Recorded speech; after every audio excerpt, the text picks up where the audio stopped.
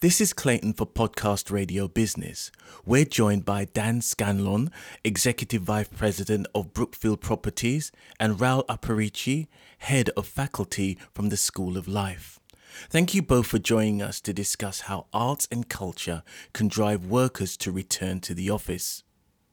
A study of 3,000 office workers shows 63% in the 18 to 29 age bracket prefer being in the office. But the number rises to 75% when those workplaces have art installed. Dan, Brookfield Properties has a 3-decade history of providing art and entertainment in properties. How did this report come about? Thanks, Clayton. The report really came about following the pandemic and a huge focus on, obviously, the return to work, working habits, companies re-examining the working environments and engagement with their employees. And we thought it was a timely opportunity to get out and obviously have a science-backed, engagement-backed research piece focusing on this particular topic. And what we found is clearly through our decades of involvement at Brookfield Properties in providing an arts and engagement program, is that people are excited by these things, they're engaged in these things. But what we didn't have to hand is some statistics which supported that. So it not only supports the endeavours that we're going to, it helps with our tenant engagement platform, focusing on the things that we should offer to people, but also supports our business case and the business case of others to enrich the lives of people by providing art, culture and wellbeing events. Were you surprised at the response to the survey questions?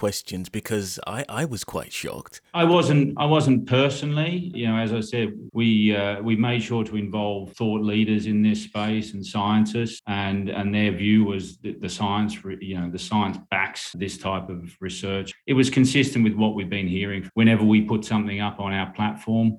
Across our portfolio, huge uptake, a lot of interest. We've got a number of large public spaces which we've created in the city that we do year-round events. We've got something like 50 plus events across our portfolio, which are really appreciated by not only the occupiers, but we're seeing local community visitors and also the artists themselves who get a huge sense of pride seeing how people interact with these things. And when we've tried to make sure that events program is hugely diverse, so it's covering not only established contemporary artists but emerging artists and all sorts of events that might range from yoga in the sky, so the top of our towers, or brush and bubbles where people get to enjoy a glass of champagne while they paint artwork, or chess outside on our public realm, sculptures that people can sit on, touch, play with,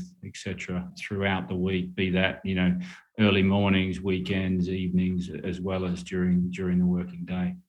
If they're employers, how would they instigate a process of getting art into their workspace? I think we're already finding that employers are already on that journey of consulting more with their staff, trying to work out what their staff wants. I mean, clearly, if they're in a Brookfield property, they can talk to us as landlord, they can get access to the app, and they can get access to all the events and engagement that we have running. And, like we're doing at the moment, we're engaging with certain tenants who are particularly interested in joining with us on a particular exhibition or an event. Trying to obviously utilise those experiences. So if people are already in a Brookfield property, they are obviously in a position to engage with the ladies and gentlemen at Brookfield in order to get this type of thing into their environment. Exactly. We've got a hugely talented team, a marketing team in-house who are putting on all these great events. And we've also got, as I say, we've got a website where we can get access to provide this at brookfieldproperties.com. And more generally across our global portfolio, as I said, we're a 30-year patron of the arts, but we put on something like 500 plus events, reaching audiences of over 1 million people globally. Thank you for sharing that. Now on to Raul. How does art instill happiness in the workplace? Well, I think it starts a conversation.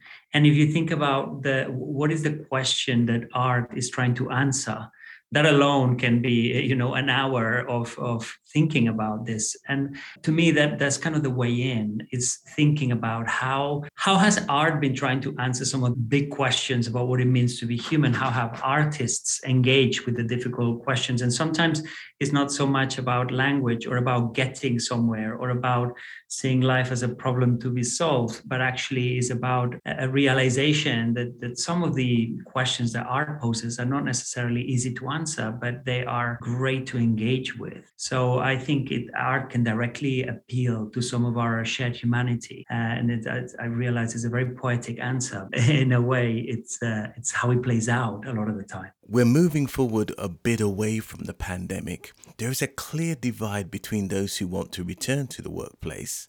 And while we see the numbers returning increase, do you see that is going to be a situation where the demand for good workspaces or quality workspaces increases as a result of that return? I think so. People's expectations have changed quite a lot in coming back into work, but the report shows very clearly that there is a large percentage of workers that rather be in an enriched office. It's important for us all to pay attention as to what it is that the workforce now requires in order to not just to do the best work and to be productive and all of those things, but just to be more engaged, to be happier generally. So that, to me, that's the way things should be going, right? That we leave our home and we go somewhere where we can do our best work. Is that a philosophy that's really echoed by your work within the School of Life? Yes. Before the pandemic, we would hold our events in beautiful spaces. We would get people together, and then we adapted, like everyone else, to virtual events, and noticing really what we missed, which was that the surroundings, being in beautiful open spaces, meeting strangers face to face, then the strangers becoming friends, and that lingering at the end of an event that does not happen when you're home and you just, switch off your computer and you're done.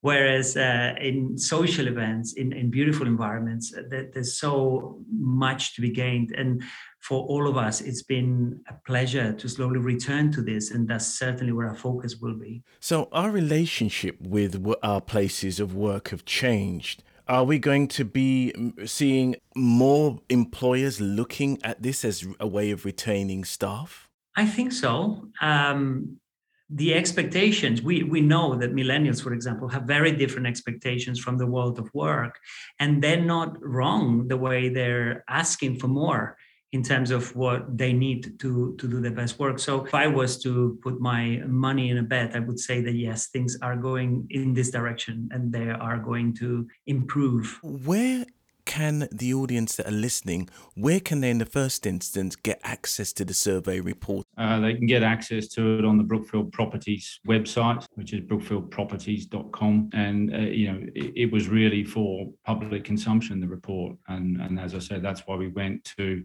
and involved thought leaders and scientists in collaboration to make sure that it was, it was a fair and balanced research report.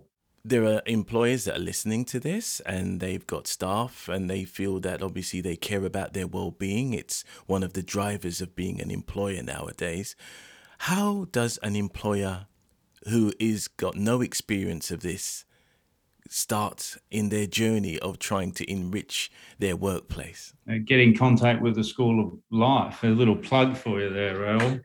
That's obviously a good start because with Mental Health Awareness Day, the shift as to what people really need in terms of support in the office. We at the School of Life really like to work on having those conversations that right now may feel a little bit awkward or a little bit out of place in the workplace. So that's a good start to also ask your employees, what is it that you need in order to make your everyday just a little bit better? And that's also a good start, and then reaching out and seeing what everyone else is doing, like Brookfield Properties, a plug for you there. Yeah. There's no need to reinvent the wheel with this, right? There's so much out there already that they're doing. That's a good blueprint to begin with. Probably just add to that, we've embarked on the partnership not only for the research report, but we're progressing that a learning and wellbeing program with the School of Life, which we're rolling out to our occupier base in London, which will be fantastic and will be forthcoming over the next few months. Great. Thank you very much for sharing that. So Dan Scanlon, Executive Vice President of Brookfield Properties, and Raul Aparici, Head of Faculty, the School of Life. Thank you for joining us on Podcast Radio Business. Great. Thanks, Clayton.